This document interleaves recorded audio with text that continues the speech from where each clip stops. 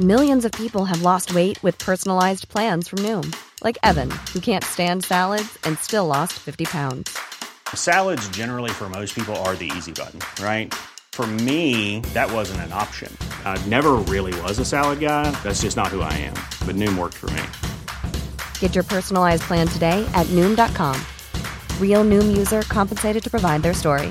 In 4 weeks, the typical Noom user can expect to lose 1 to 2 pounds per week. Individual results may vary.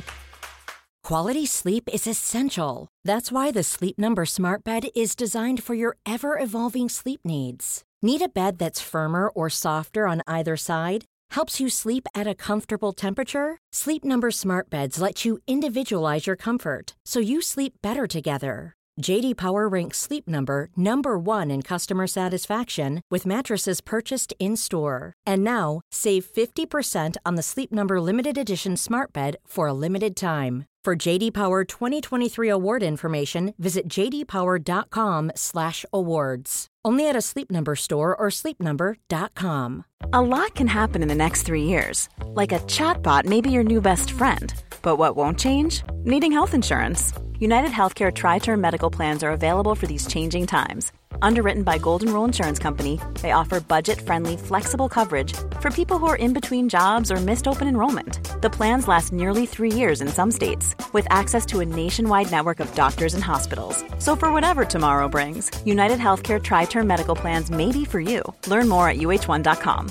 This is Paige, the co-host of Giggly Squad, and I want to tell you about a company that I've been loving, Olive & June. Olive & June gives you everything that you need for a salon-quality manicure in one box. And if you break it down, it really comes out to $2 a manicure, which is absolutely insane. It's also so easy to get salon-worthy nails at home with Olive & June. The difference between how your nails used to look when you did them yourself and now with the Mani system is a complete game changer. The best thing about Olive & June, too, is it's a quick dry. Dries in about 1 minute, lasts for 5 days, and full coverage in up to 1 to 2 coats. Visit oliveandjune.com/perfectmani20 for 20% off your first system. That's oliveandjune.com/perfectmani20 for 20% off your first system. When you're ready to pop the question, the last thing you want to do is second-guess the ring. At BlueNile.com, you can design a one-of-a-kind ring with the ease and convenience of shopping online. Choose your diamond and setting. When you find the one, you'll get it delivered right to your door. Go to BlueNile.com and use promo code LISTEN to get $50 off your purchase of $500 or more. That's code LISTEN at BlueNile.com for $50 off your purchase. BlueNile.com, code LISTEN. Even when we're on a budget, we still deserve nice things. Quince is a place to scoop up stunning high-end goods for 50 to 80% less than similar brands. They have buttery soft cashmere sweaters starting at $50, luxurious Italian leather bags, and so much more. Plus, Quince only works with factories that use safe, ethical, and responsible manufacturing. Get the high-end goods you'll love without the high price tag with Quince. Go to quince.com/style for free shipping and 365-day returns.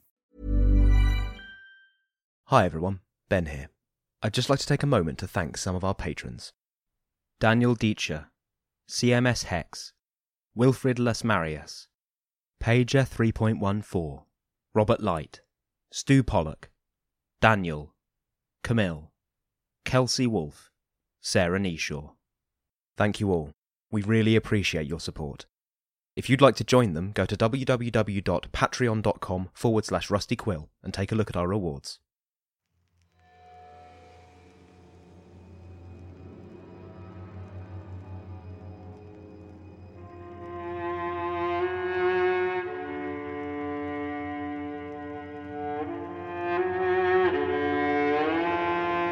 Rusty Quill presents The Magnus Archives.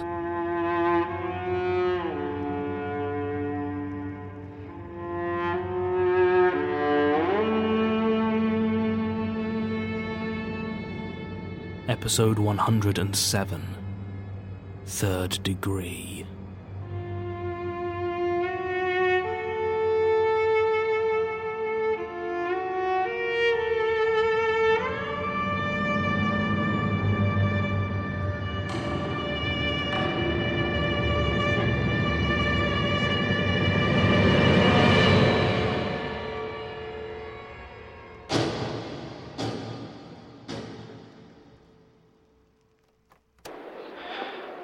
I've just touched down in O'Hare International Airport, following up on the address I received from Xiaoling.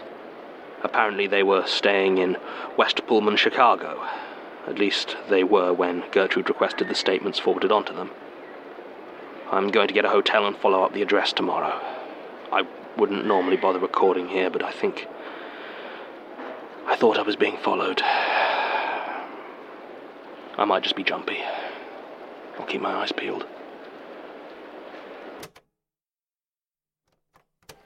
The address didn't really pan out. The place deals in short-term rentals, and a dozen people must have gone through that apartment since Gertrude and Jared stayed there.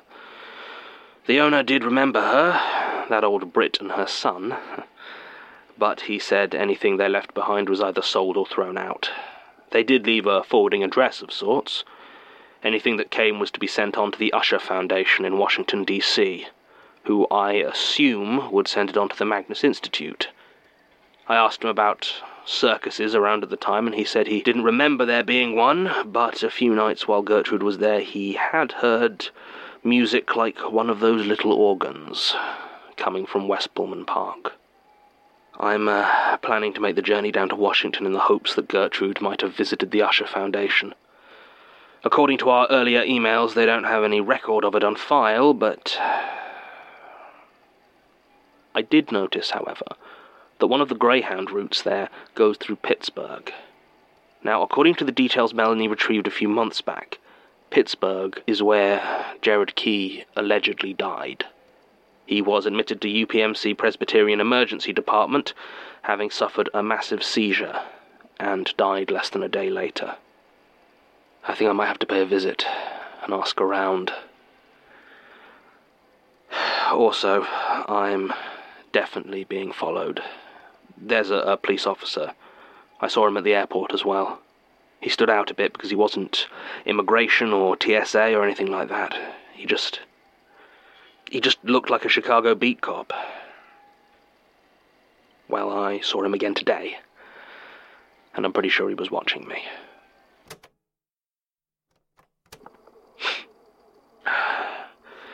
The hospital was interesting. It's all very well being able to get people to answer your questions, but if they genuinely don't remember something, it's not always as useful as it seems. I only found one person, Lewis Brown, a nurse who recalls working the night Jared Key was admitted. His mother was with him, and I almost feel like Gertrude took a perverse joy in the pretense. She explained his condition to the doctor, though could apparently offer no good reason he wasn't in full-time treatment, as his cancer was by this point very advanced. They did everything they could to save him, but he had a second seizure shortly after he was admitted, and there was nothing they could do. Unless he was somehow able to lie to me, this nurse, Lewis, honestly believes Jared Key is dead. Maybe I came all this way for nothing. There's one thing I very much do need to follow up on, though. Apparently Gertrude was arrested shortly afterwards. Lewis only heard about this second-hand, but she was, apparently, caught breaking into the morgue where Jared's body was being kept. I need some sleep. I haven't seen the cops since I left Chicago, so maybe I was wrong. I'm not feeling so good.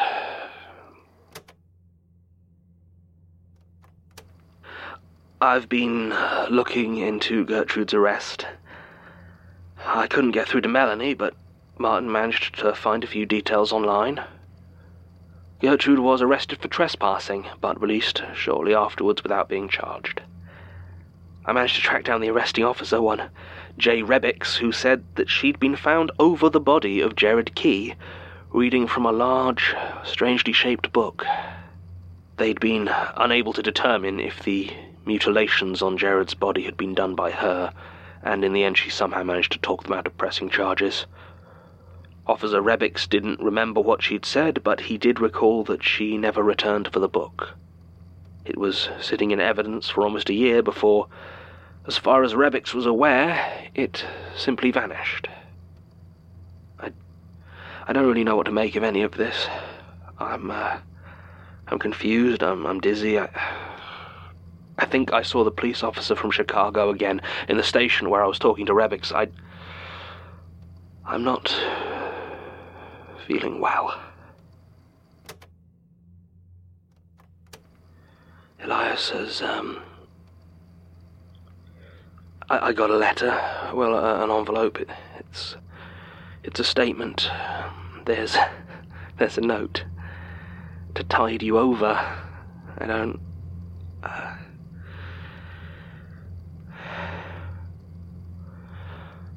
Statement of Howard Ewing regarding his interview with an unidentified member of British Transport Police. Original statement given February 1st, 2010. Audio recording by Jonathan Sims, head archivist of the Magnus Institute, London. Statement begins. The room is hot. It's small and there are no windows and the table is cheap metal. It shouldn't be so hot in January, but I think maybe they've just got the heating turned up too high. When I rest my arm on the table too long, I can see the patches of sweat on the smooth surface as I lift them up again. I've asked for water so many times, and he always says it's coming, but it hasn't come yet. He just sits there. He's wearing the uniform of the British Transport Police, 3 pips on his shoulder, but he won't show me his badge. He won't show me any ID. Why are they doing this? I didn't do anything. The officers that brought me here were friendly, kind. It was only after they left and it got so hot, and he started sitting across from me. He's smiling, asking me questions again and again. What were you doing earlier tonight? My job. I was doing my job. Cleaning Moorgate Station, me and Kelly and Vihan. We're the night cleaners, and that's what we were doing.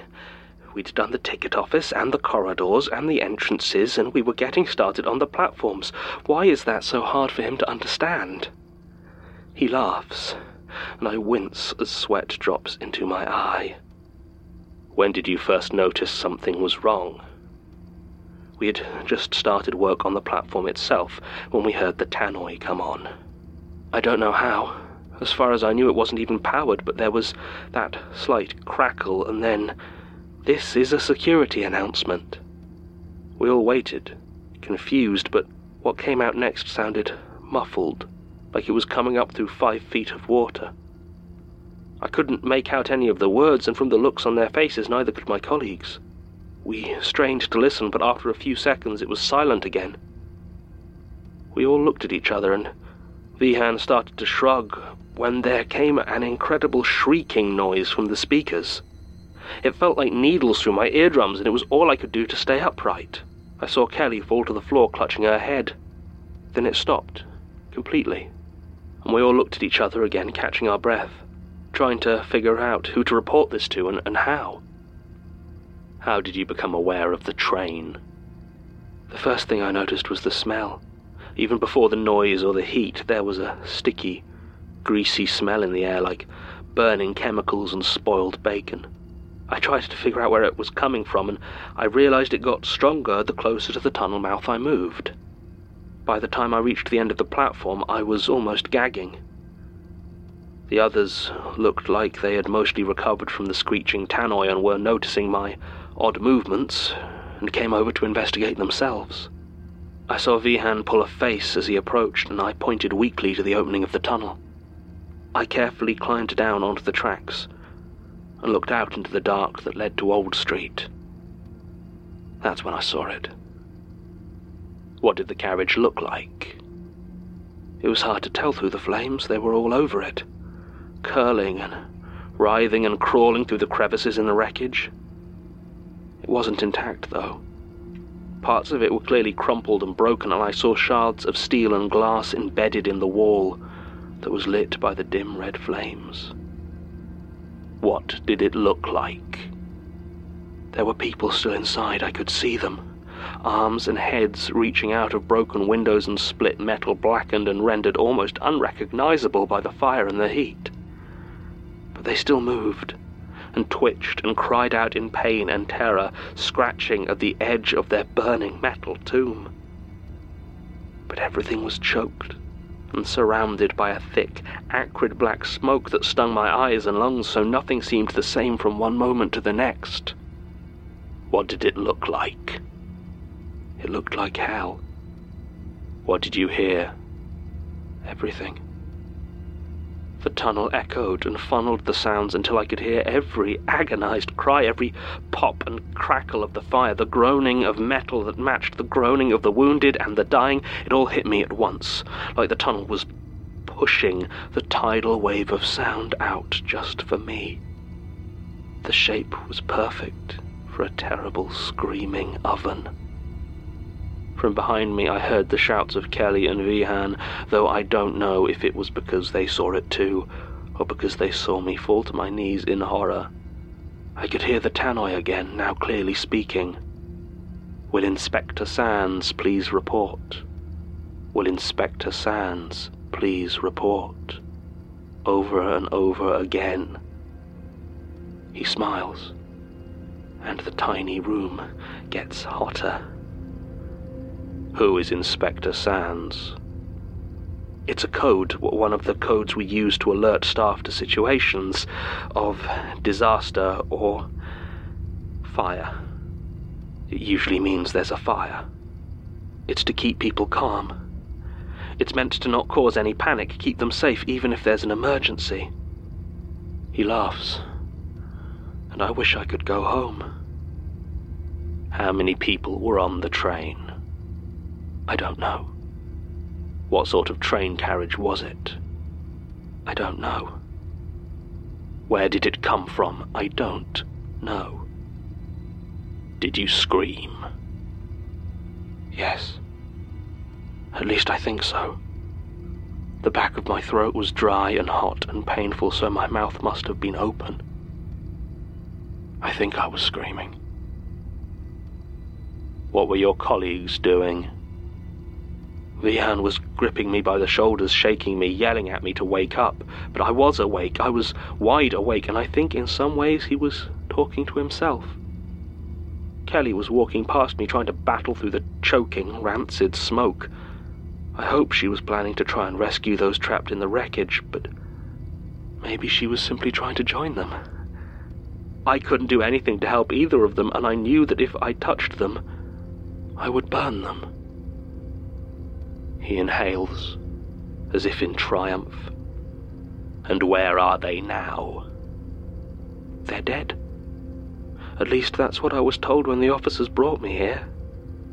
They found no wreckage, nothing in the tunnels, no corpses wailing through an underground inferno, just the dead and burnt bodies of Kelly Dwyer and Vihan Prasad.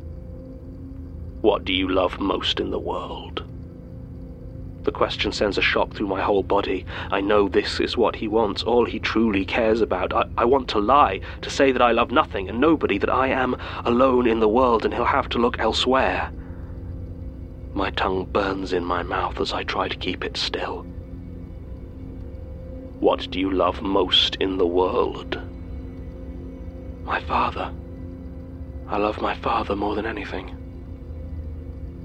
Who am I? I don't answer, and he lets me leave. My father is dead a week later. A heart attack. At the age of 63, everyone is surprised and saddened, but not shocked. I try to tell myself it's a coincidence that a heart attack is the most natural death in the world. But at the funeral, despite arranging it myself, despite selecting the burial plot and the headstone, I watch as they take my father off for cremation, and nobody can tell me why. They simply say how sorry they are for my loss, and hand me my father's ashes. I don't want his ashes. I know he'll be back, the policeman with 3 bright pips on his shoulder, and he'll ask me what else I love. and I'll tell him. Then he'll ask me who he is, and I won't say. I don't want to cause any panic. Statement ends. I'm going to bed.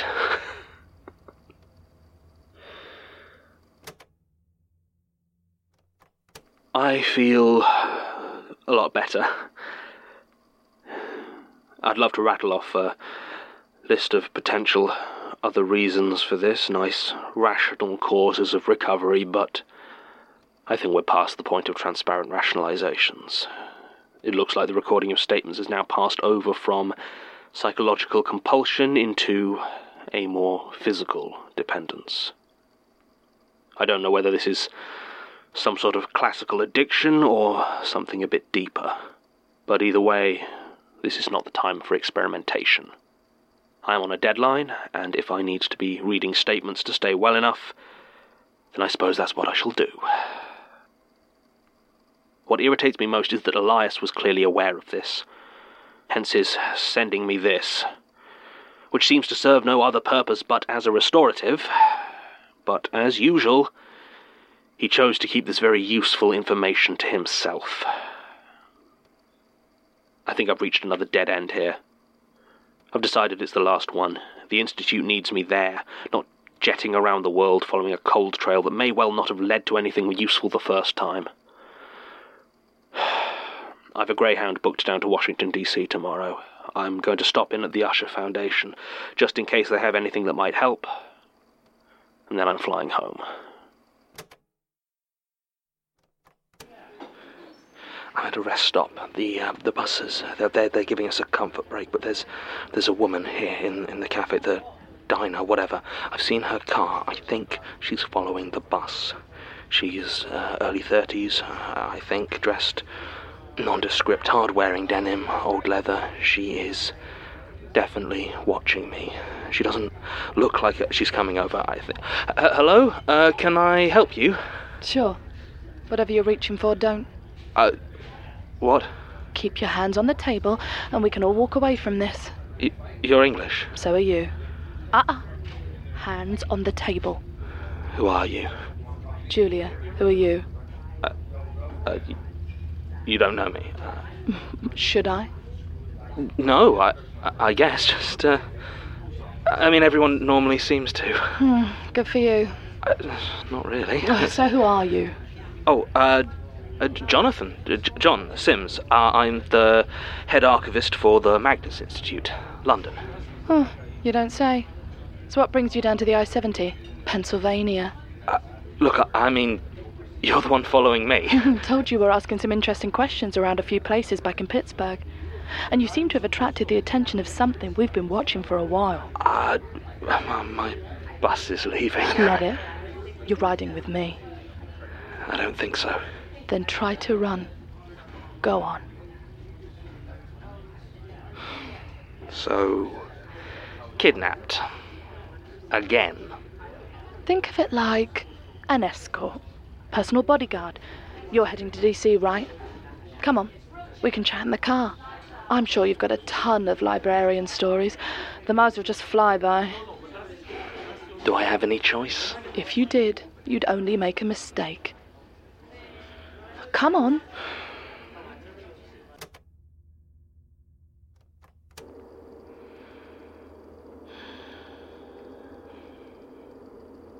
Are you alright? You seem, Sure. Just keeping an eye out. Waiting, you know. So, you're from the Magnus Institute? Yes. You know the Institute? Oh, yeah. Checked myself in there a while back. Ended up spilling my guts to this old woman about my dad. Just letting it all out. That would be, Gertrude, my predecessor. Didn't catch her name. Weirdest thing, really. Didn't mean to spell half of it, but really helped me put the pieces together. You know? I'm starting to.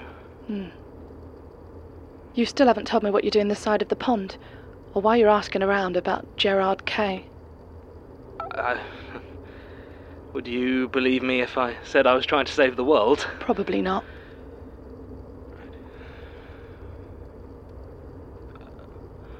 What about you? What brings the daughter of Robert Montauk all the way out here? And why exactly are you...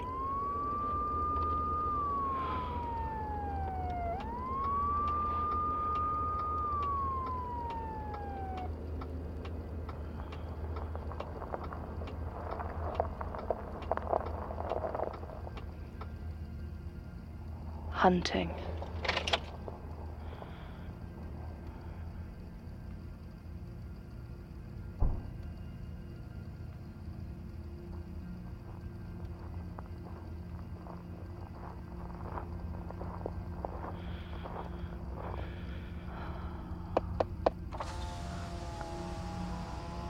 License and registration. Can I see some ID, please? Of course. You British? I have my green card, Officer Musterman. And your friend? Visiting from home. Julia. Does he have his passport on him? Julia. I assume so. Can't say I Julia, asked him. that is, John? I don't think... Step out of the car, please, sir. Now, hang on a second. Step out of the car.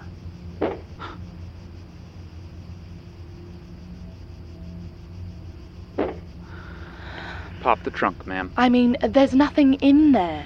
I'm not going to ask you again. Fine. Don't move, either one of you.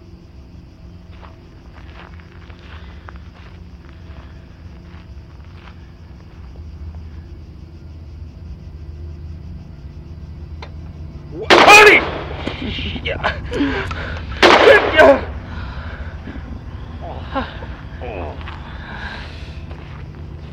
Oh, bloody hell, Jewel.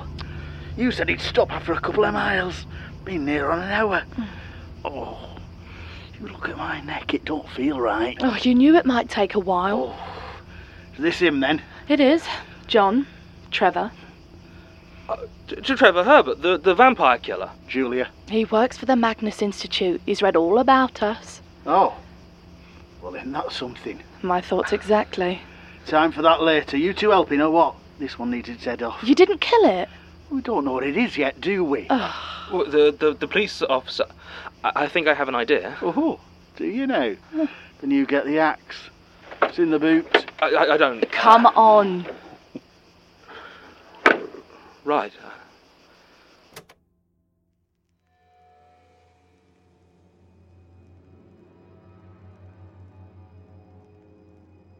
The Magnus Archives is a podcast distributed by Rusty Quill and licensed under a Creative Commons Attribution Non-Commercial Share-alike 4.0 International License. Today's episode was written by Jonathan Sims and directed by Alexander J. Newell. To subscribe, view associated material or join our Patreon, visit rustyquill.com. Rate and review us online, tweet us at The Rusty Quill, visit us on Facebook or email us at mail@rustyquill.com. Join our communities on the forum via the website or on Reddit at r/The Magnus Archives.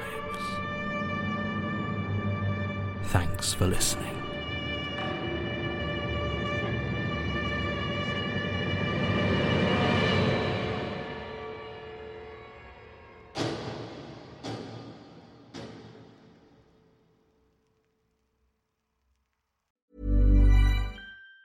Planning for your next trip? Elevate your travel style with Quince. Quince has all the jet-setting essentials you'll want for your next getaway, like European linen, premium luggage options, buttery soft Italian leather bags, and so much more. And it's all priced at 50 to 80% less than similar brands. Plus, Quince only works with factories that use safe and ethical manufacturing practices. Pack your bags with high-quality essentials you'll be wearing for vacations to come with Quince. Go to quince.com/trip for free shipping and 365-day returns. Hold up. What was that? Boring. No flavor. That was as bad as those leftovers you ate all week. Keke Palmer here, and it's time to say hello to something fresh and guilt-free. Hello Fresh. Jazz up dinner with pecan-crusted chicken or garlic butter shrimp scampi. Now that's music to my mouth. Hello Fresh. Let's get this dinner party started. Discover all the delicious possibilities at hellofresh.com. Hi everyone, it's Helen here, the voice of Azu, Enola and Laverne. Today, I'm here to tell you about Woe Begone, a podcast launched on the RQ network. Woe Begone is a weekly horror sci-fi audio drama series about the nature of power and the implications of linear time. Woe Begone follows Mike Walters, who discovers a mysterious and violent online game. What begins as an exploration of an alternate reality game with real-life consequences quickly becomes a search for the technology that makes the game possible. Each episode has a unique soundtrack composed by creator and writer Dylan Griggs. Listen to Woe Begone, spelled woe.begone, wherever you listen to podcasts. Or check out woebegonepod.com for episodes and transcripts. Have fun, and see you later.